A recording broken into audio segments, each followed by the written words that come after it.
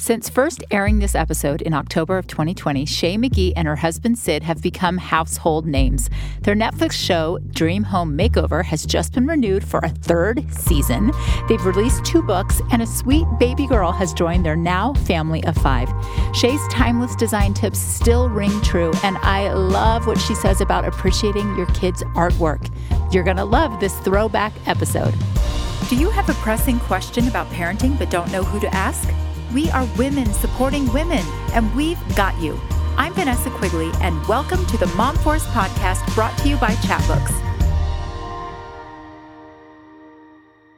Okay, first, I have to share this shout out with you. It is from Chatbooker Owen, and he says, in this modern era of digital sharing, we are actively losing our memories by not printing them. Not anymore. Thanks, Chatbooks. Fan for life. I love it, Owen. Yes, he just put into words exactly why we do what we do. Our mission at Chatbooks is to strengthen families, and research shows that looking at printed photos together is one of the ways that we can do that. Now, if you're wanting to start a habit of printing photos for your family, may I recommend our month books? We recently partnered with Rifle Paper Company for our latest collection, and I just know that Shea would agree that they are absolutely gorgeous. Be sure to use code podcast20 at the checkout, and happy chatbooking. Hello. Thank you so much for joining us, Shea. Good morning. Good morning. Thanks for having me. I have been looking forward to this interview for a long time because I started following you when we started our business about 6 years ago. Isn't that when you guys got started? Yes, we started about 6 years ago as well. So I've watched you guys from afar, but within the same state. Yes. I know. And I'm so excited I finally get to meet you. And another thing that I thought was interesting is I studied music and somehow ended up in software. And you studied PR. And now you have this booming design business, a product business, a product line with Target. You've got a book coming out. How did a girl in PR end up being a mega designer? Well, I guess the PR really helped my lack of design experience. Well, so much of it is selling the story and selling the concept. You got to sell yourself. So it was definitely a big change. I loved design school.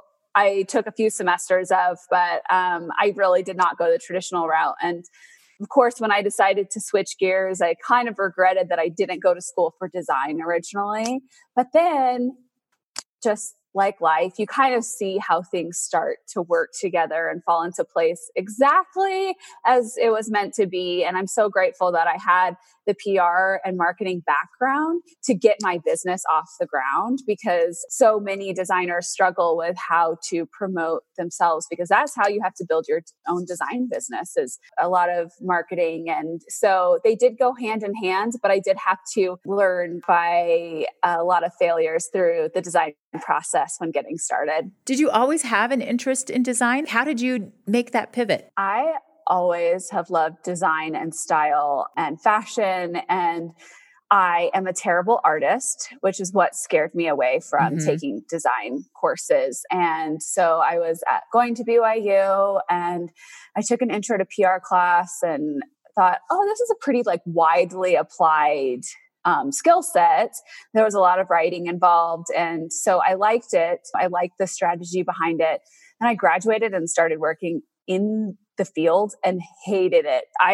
Mostly because I didn't like promoting things that I didn't believe in. I liked the actual strategy behind things, but it's like I'm having to cold call reporters and talk to them about an insurance agency or something like that. But I'm like, I just can't. It was really hard for me to sell and pitch those things. And so my husband truly was the one that really encouraged me to go for it. I was so scared of failing and being bad at something, and especially being bad at something that I so desperately wanted to be. I got this flyer in the mail for a community college in Orange County, and it was $100 for a course. And so I'm like, okay, I can tell, I'll keep it a secret. No one has to know I'm doing this. I can just give it a little test run. And I started taking classes and really, really loved the work. And about that time, we had bought our first home, and it kind of all fell into place where I was taking classes, redoing our very first home in Orange County. And then neighbors and friends kind of started asking me to like give advice and, help them rearrange their furniture. And then one step at a time, I got bigger and bigger projects. So when did you officially quit your day job then? When you started taking those classes or as things started rolling? So I started in PR marketing, and then I actually started a headband business. It was when like the homemade hairpiece thing was like really, really popular. Etsy was like it, right? So I started this business with my mom, and I used my PR skills to pitch blogs. We got a lot of press, but what was hilarious was like we were kind of doing it for fun, and then all of a sudden we had all of this attention and we didn't know what to do. We were making all these things ourselves. And so we went with it for a while, and then we were like, this is not fun. This isn't what we meant. We just meant to do this for like a little side hobby. So I closed the doors to that. I was working at an agency doing contract work for like copywriting work. And then I went back to school at night. So it kind of all happened at once. I dabbled a little bit in starting my own business and learned a lot of really hard lessons doing that. Went back to design school, was working in marketing. And then I found out I was pregnant with our daughter. And then at that time I was like, something has to give. So then that's when I quit my day job to focus full time on design. And that was, she's 7. So that was about 8 years ago. So one of the things I think has really been amazing in helping your business grow is your beautiful Instagram. And so I think this is where your PR skills come in and how you've been able to promote the work that you're doing. Your Instagram is gorgeous and you've got like millions of followers. We have quite a few women in our Mom Force Facebook group who want to start their own design business and are wondering how to get started. Is starting an Instagram as kind of like a portfolio of your work? Is that a good place to start? Yeah. I mean, I don't know about you, but these days, if I hear someone has a business, I actually look up their Instagram before I even look up their because you're visual website. And that is so helpful to see person. That. And I think that a lot of other people are that way as well. It feels very casual to just kind of like, I'm just going to take a peek Instagram and profile, see what they're about. See what their style is. Yeah. When I started, I was one of the very first designers to kind of really latch onto Instagram and see it as an opportunity to promote my business. There were a few out there doing it, and I really had to look to other industries for inspiration for how to run an Instagram account. Like who inspired you in that? I looked at like fashion bloggers, actually. I think that there were a lot of people in the fashion industry that had realized that they were taking their fashion blogs and putting them on Instagram. And I realized that they were very consistent. They posted every single day and they didn't post bad pictures. They were always pretty photos. So it was kind of seeing that combination of things. I realized I couldn't take a break in posting and that I needed to always post beautiful photos. So I took Nicole Hill locally. She did this Nicole's classes course. And I took her course several years ago and then learned how to take my own photos very early on so that I could really create a feed that spoke to who I was as a designer. And that would be my best advice if you're getting started is like figure out how to take a good photo. Get presets or learn how to kind of set up your images in a way that is flattering because not all of us have these huge homes or projects to start with. We have to create little vignettes, but even those little moments can speak to our design perspective and you just have to keep going. Like you got to commit that you're going to just post once a day, every single day. And then that helps you gain momentum. And it's a grind, but you just got to keep at it, right? And you mentioned presets. I'm sure you know that. Yeah. Yes. You mentioned presets. I have to do a little shout out. I know Studio McGee has their own set of presets. So if you really love Shea's style, you can check those out. Where can they find those? Yeah, so if you go to studio-mcgee.com, you can click on our presets. I love our presets because they're interior focused. They just help kind of enhance the natural light of a room. But it's really it's all about photography and sharing your point of view with your audience. And even if that's 5 people, that will become 10 people, which will become 100. And that's how it happens. Yeah. Well, you are a talented photographer. You're talented in so many areas. And in the beginning of your business, I know you did everything. And then your husband joined, right? Mm-hmm. So I love that you guys are a husband-wife team because I started my business with my husband too. Exactly. And, in the early days of any business, you have to be scrappy and you have to use the resources available to you. Right. But there is a unique dynamic in husband-wife businesses, especially as you're growing your family. And you have 2 children now? What are the ages of your kids? So my kids are 7 and 4. I have 2 girls. Most people talk about kind of waiting for the right time, but there is no right time to start a business. I thought I was going to take a break after having my first child. And then she was like a month or 2 old when my husband decided to leave his job. And I did not get that break. So you guys were all in. And then we started Studio McGee when she was about a year old. So, we were kind of dabbling in it before that, but it's been crazy and I wouldn't have it any other way. But it is hard to also, maintain a relationship as a husband and wife team at home and at work. And then, just all the dynamics, being there for your kids, being there for yourself, being there for each other. It's a lot, as I know, So yes, you're asking me the questions today, but I have questions for you. No, I have questions for you. I want your number one tip for working with your spouse. What is your go-to? Okay, my number one tip is we divide all of the responsibilities. There's no overlap in our responsibilities. We consult each other, but Sid does not design the visuals for the company, and I do not touch the financials and the organization, the operational side of things. If he has a question and we consult together, great. But we have to have complete trust that the other is going to do their job. In the early days when we didn't have that clear line of division between the two, that was when we started butting heads. And that my best advice is to separate. For work. We do the same at work. Now tell me about home.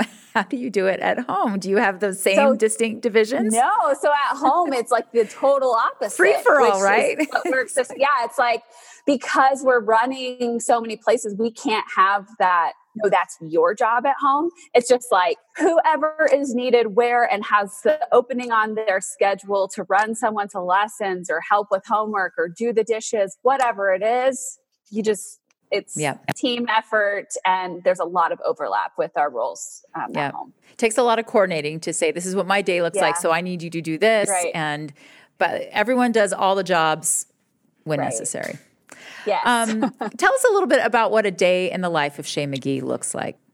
I start at 6, 5:45, 6-ish. I wake up and I work out. It allows me to focus for just 1 second and not check my email right when I wake up. I just to get out of bed, work out, come home. And then we've kind of worked it where Sid is in charge of breakfast. And so he gets the kids up and going. And then I come in and do outfits and hair.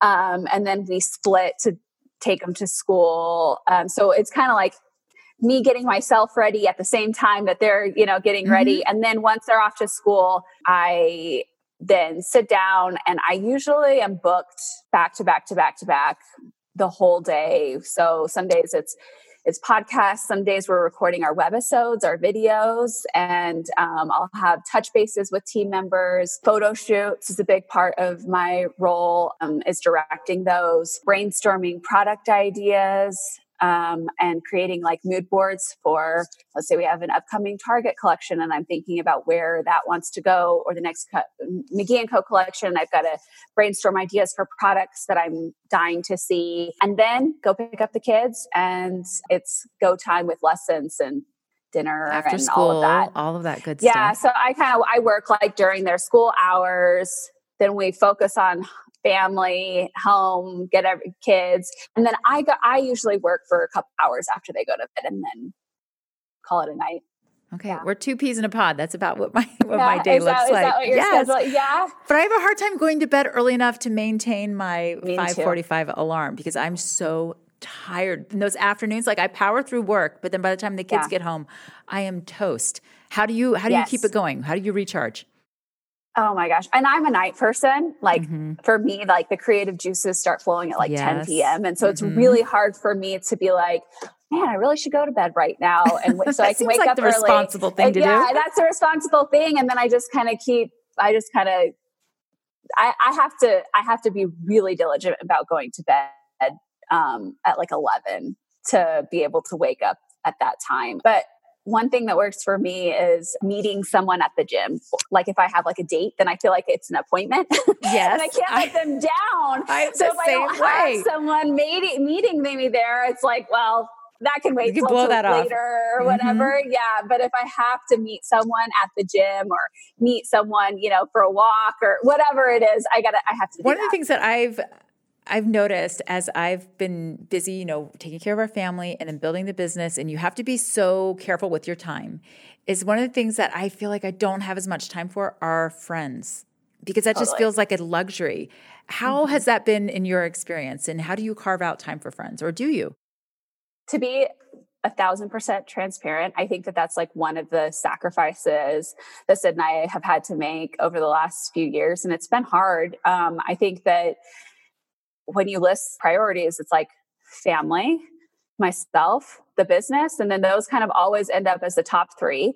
And by myself, I mean, it's like just like showering. By the time you get through those three things in a day, it's really hard if like I haven't seen my kids all day. Like Friday nights for me, sometimes like the most exciting thing for me is like taking the kids to the park or like doing something. And then I end up saying no to the fun thing that maybe neighbors or people that we know are doing, because it's like, I just want to see my kids. But because of that, when you say no a lot, then like you stop getting invited. Getting the invitations. I know. And so I think that when you're starting a business, like in all transparency, I think that that's probably one of the most, Sid and I have talked about, like, we're so grateful that we have each other, because we are the only ones that understand that dynamic of like sacrificing these relationships outside of the relationship that we have.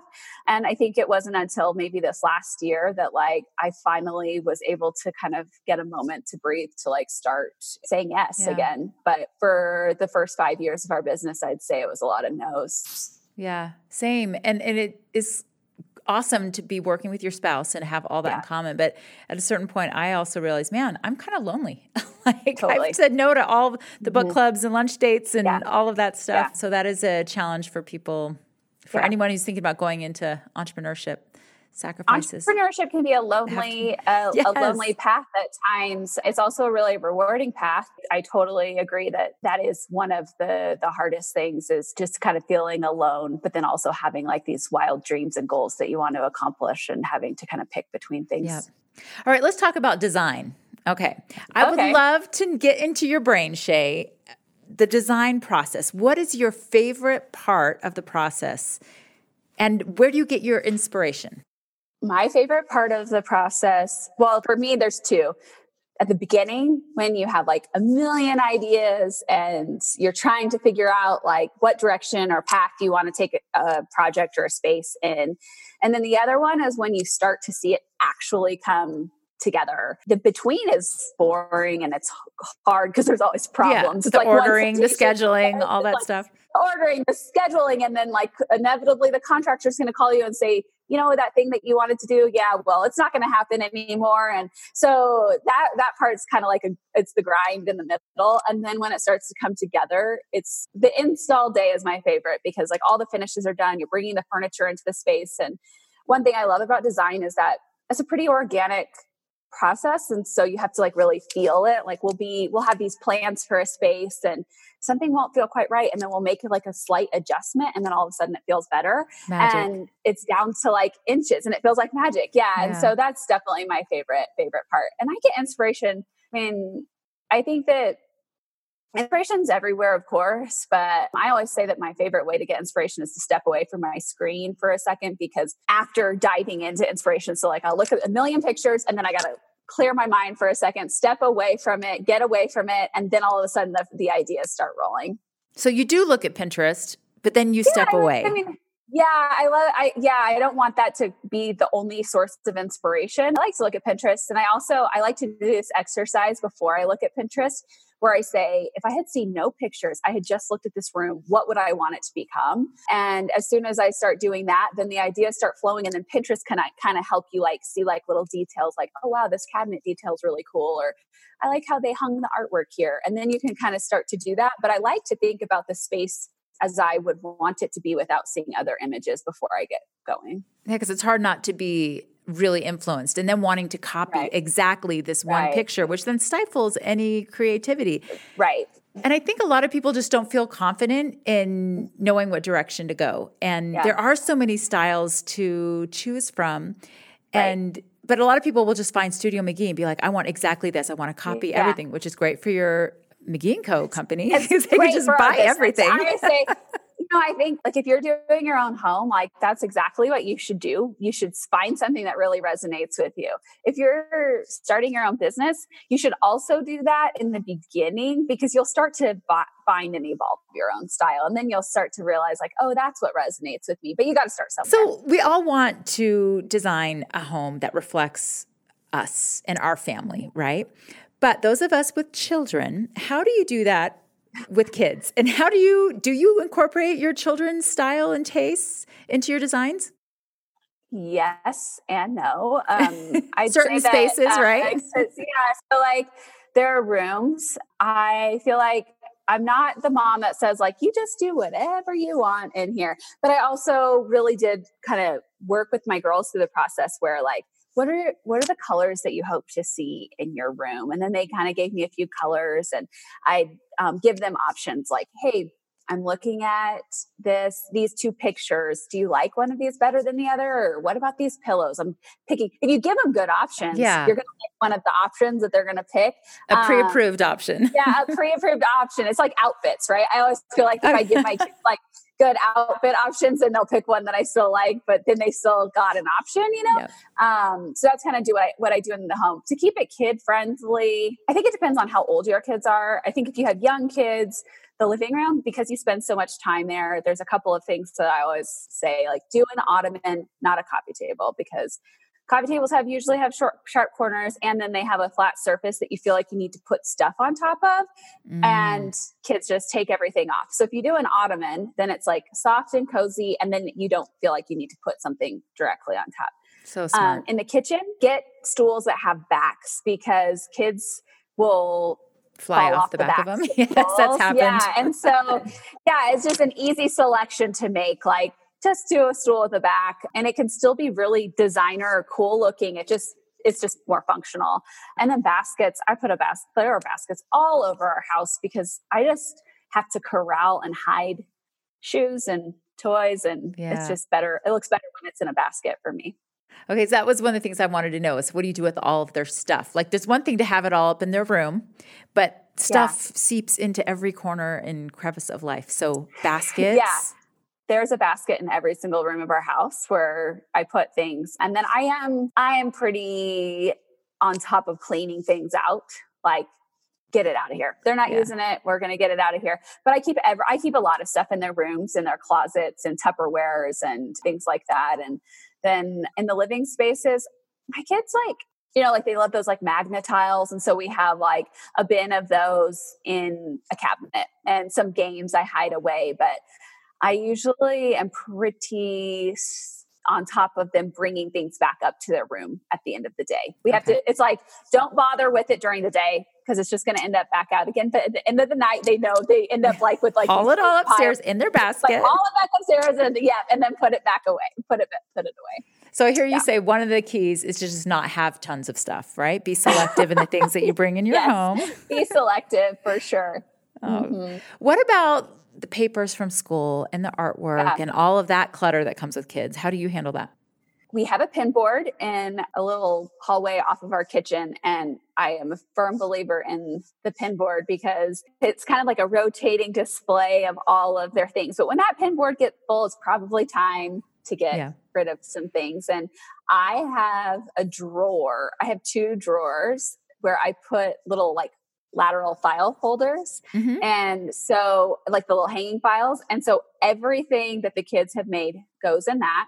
We collect those all year long. And then at the end of the year, they get to pick their favorite things that they want us to hold on to forever. I can't keep all the math homework. I can't keep all this. So it's like any special pieces of artwork, let's pick them and then we'll keep them.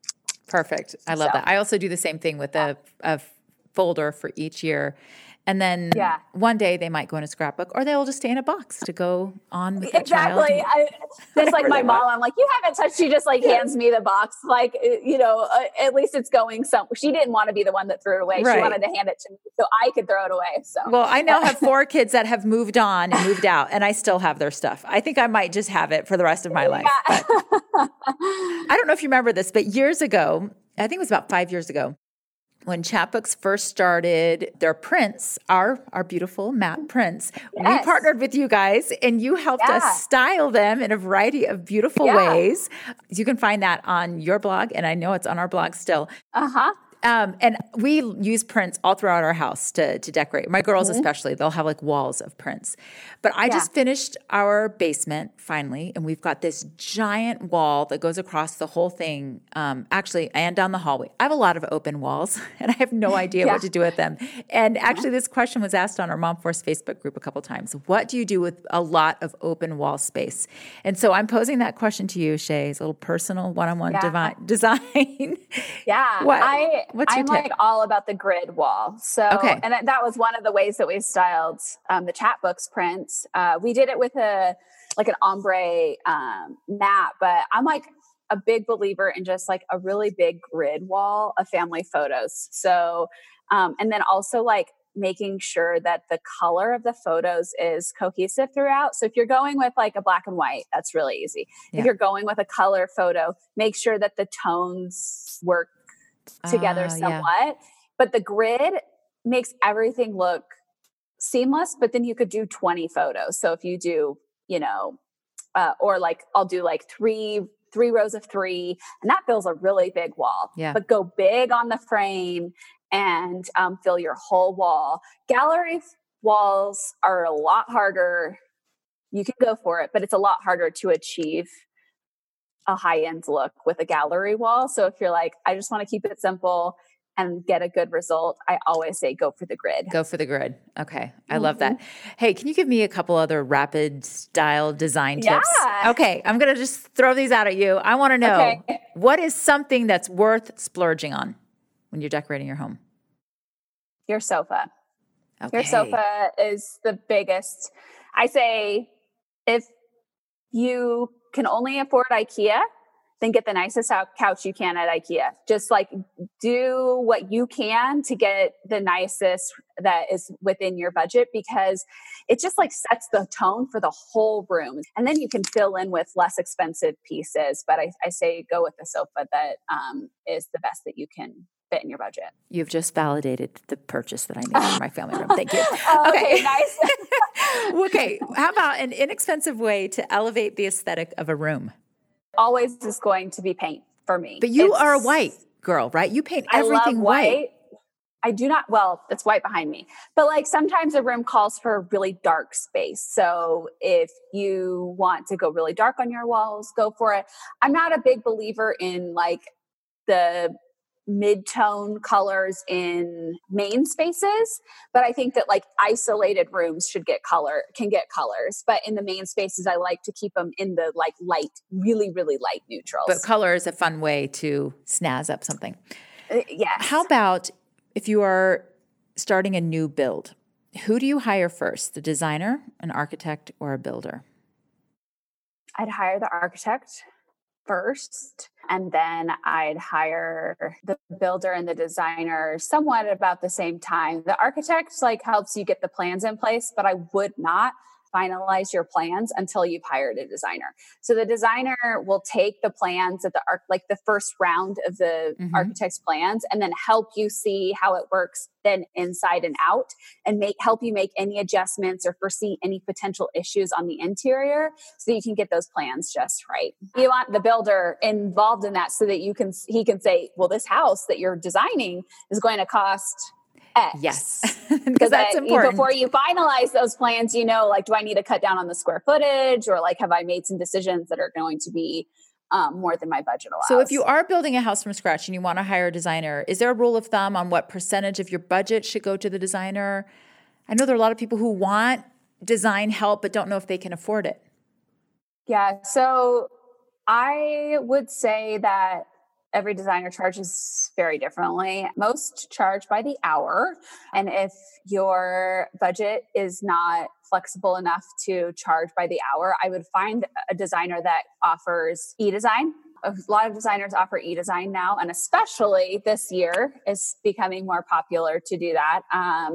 And those are usually flat rate design fees. I would say that that's the best way to do it within a budget. But if you are building like that dream home, make sure that you just like interview the designer to make sure that the style, the working styles works for you, because everyone kind of has a different process. And you have it's like a long-term relationship. Like it takes two years to build a house. And so you just want to make sure that their operations and communication works for your style of communication as well. For someone who is not going to hire a designer, it's not in the budget, they can't afford it.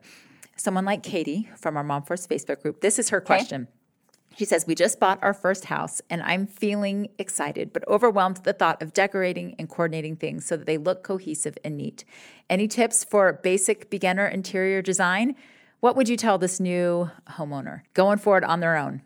That's a really good question. I think that, so when I'm designing homes, we kind of like to have like two styles in mind. So like, and they're usually if it's like modern and traditional, or it's farmhouse and bohemian, or whatever it is, that like narrow it down to two words. Because if you're all over the place, then your house is going to feel all over the place. And so try to narrow it down to two styles that even if they're quite different, you can get any two styles to kind of work together, I think. And so if you can narrow it down to the two, and then I would take inspiration photos and find the one that like really resonates with you, and figure out what it is that resonates with you for each room. So if it's a kitchen, you're like, this kitchen just really speaks to me. Then like take like a couple of elements from that kitchen and do them, and then change up one or two things. Like maybe it's the countertops and the backsplash and the color of the cabinets that speak to you, and then change the light fixtures, and then like try a different like range hood style. I think that when you do that, it feels safe because you're getting like the core elements similar to your inspiration photo, and then you can play in a few areas that are more easily replaced, like fixtures and maybe a faucet. The other thing that we always say is like a throw pillow test. So like, can you take a throw pillow from your formal living room, or let's say it's in your living room, and then will it still kind of work in your master bedroom? If so, then your rooms are flowing.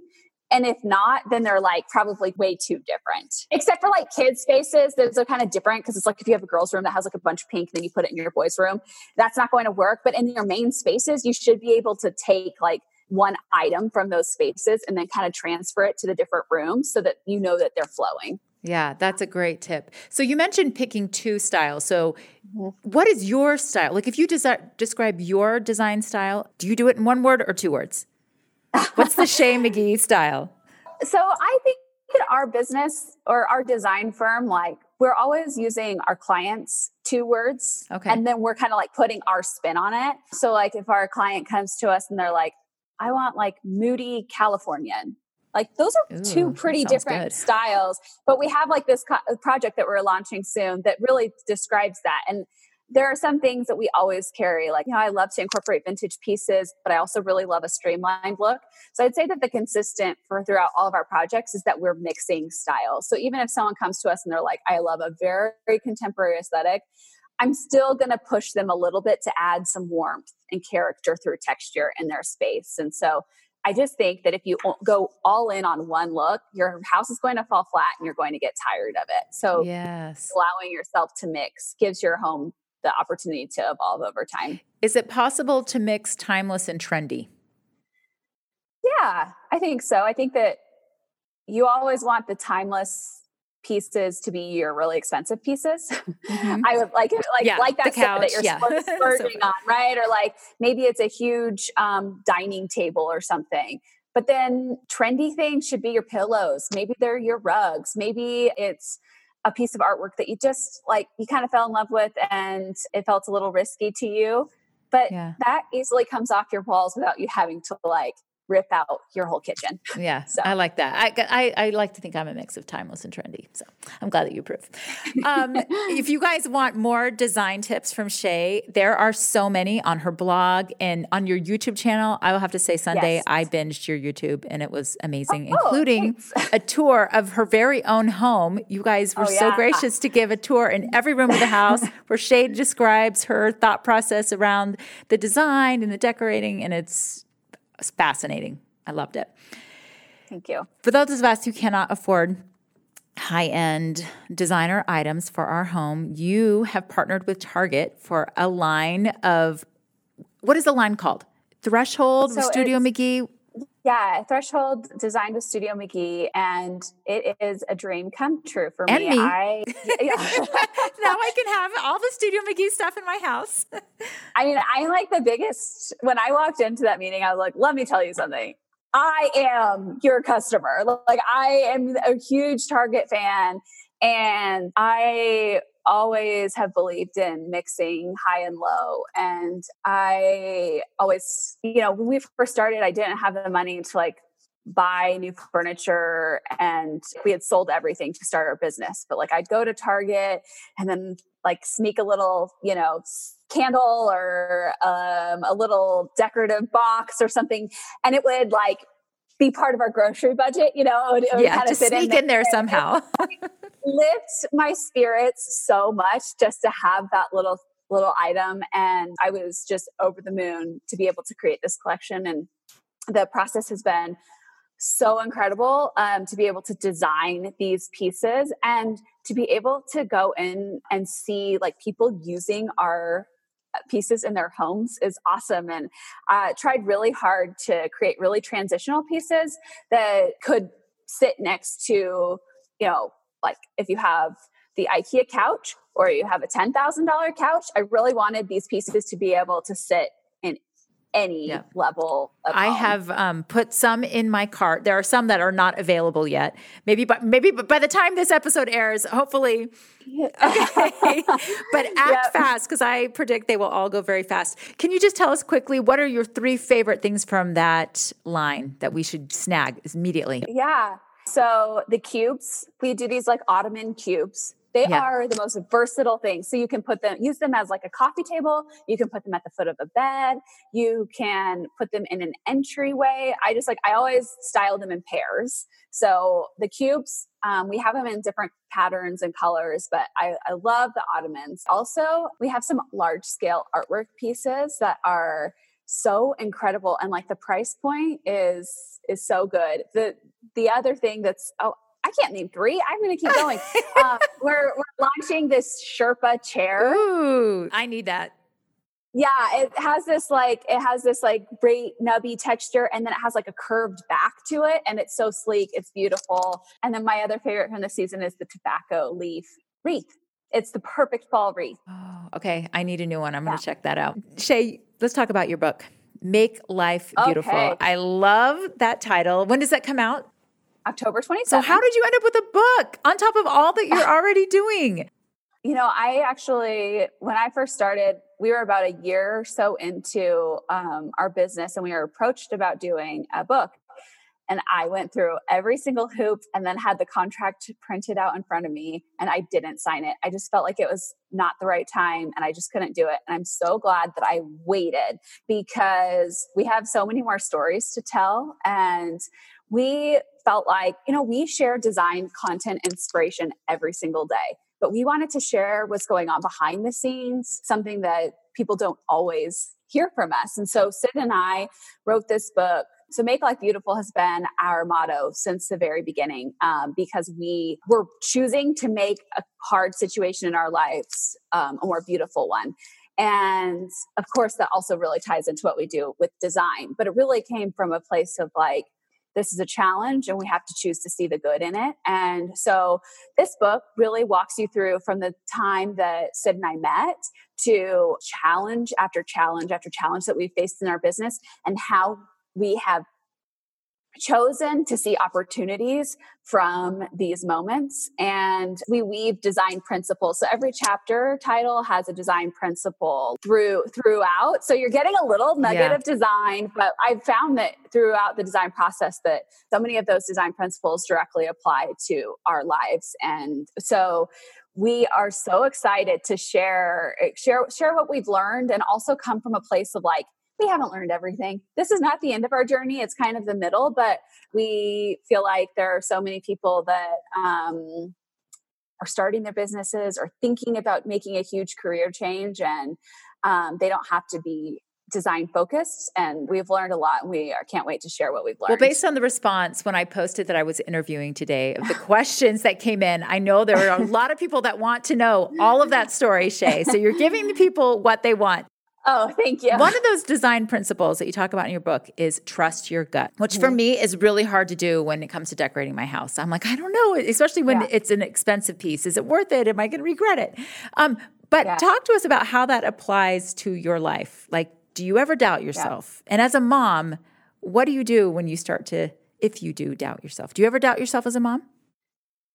Oh, yeah. I mean, I definitely doubt myself as a mom, as an entrepreneur, as just kind of everything. We all have those moments, but I've always had pretty easy time listening to my heart and knowing if I don't feel good about something. And every time I didn't listen to that, something goes wrong. Like every time I take on a client that I feel like, I'm not sure if this is going to be a good fit, then I find out it's not going to be a good fit. Or every time I think, maybe my kid isn't ready for this activity or something, and I do it anyways, then I find out why. I just think that the same goes for design. If I'm not feeling good about something, or I'm not head over heels for some, don't buy it just because the internet tells you that you should buy it. Or it's on sale. Totally. Yeah, I'm definitely guilty of that. And so taking a second, like a beat, to like look within, I think it's a skill that you develop over time too. I think that Sid and I have gotten better at trusting our gut the more years into this process that we get into parenthood and in business. Yeah. Well, and you had mentioned earlier that you learned a lot by doing, and mistakes were made, right? That's part of the process. And so if we can look at failure and making mistakes as an important path, step on that path to figuring things out, I'm with you with trusting your gut, especially as a parent. Sometimes it's critical to trust your gut. Like if you think your kid's lying, trust your gut. They probably are. I mean, I have teenagers. You still have sweet little kids. Not that my teenagers lie, but I was a teenager who didn't always tell the truth. Yep. So trusting your gut in design, that you can build that confidence by doing it. But as a parent, it's critical. Like if you got that little voice saying something's not quite right, or that might not be the best situation, or that friend might not be a good influence. Right. Yeah. It's so important. Totally. Yeah. You just kind of, I feel like I had to learn by brushing off that voice to know to listen to it. And the impact, the result. I'm not always 100% successful at that, but I have really learned that there is so much power to just like listening to your instincts. For sure. I have loved chatting with you. I've learned so much from you. I can't wait to get this book. Shea, you're amazing. Thank you so much for being here. Can you tell our listeners where to find you and more about you and how to design and decorate their own homes? Yeah. So we have two Instagrams. So Studio McGee is our design business, and we share a lot of inspiration and our project photos there. And McGee & Co. it's McGee & Co. on Instagram and McGeeandCo.com. And that's where you can shop all of our products. And those are our higher end design products.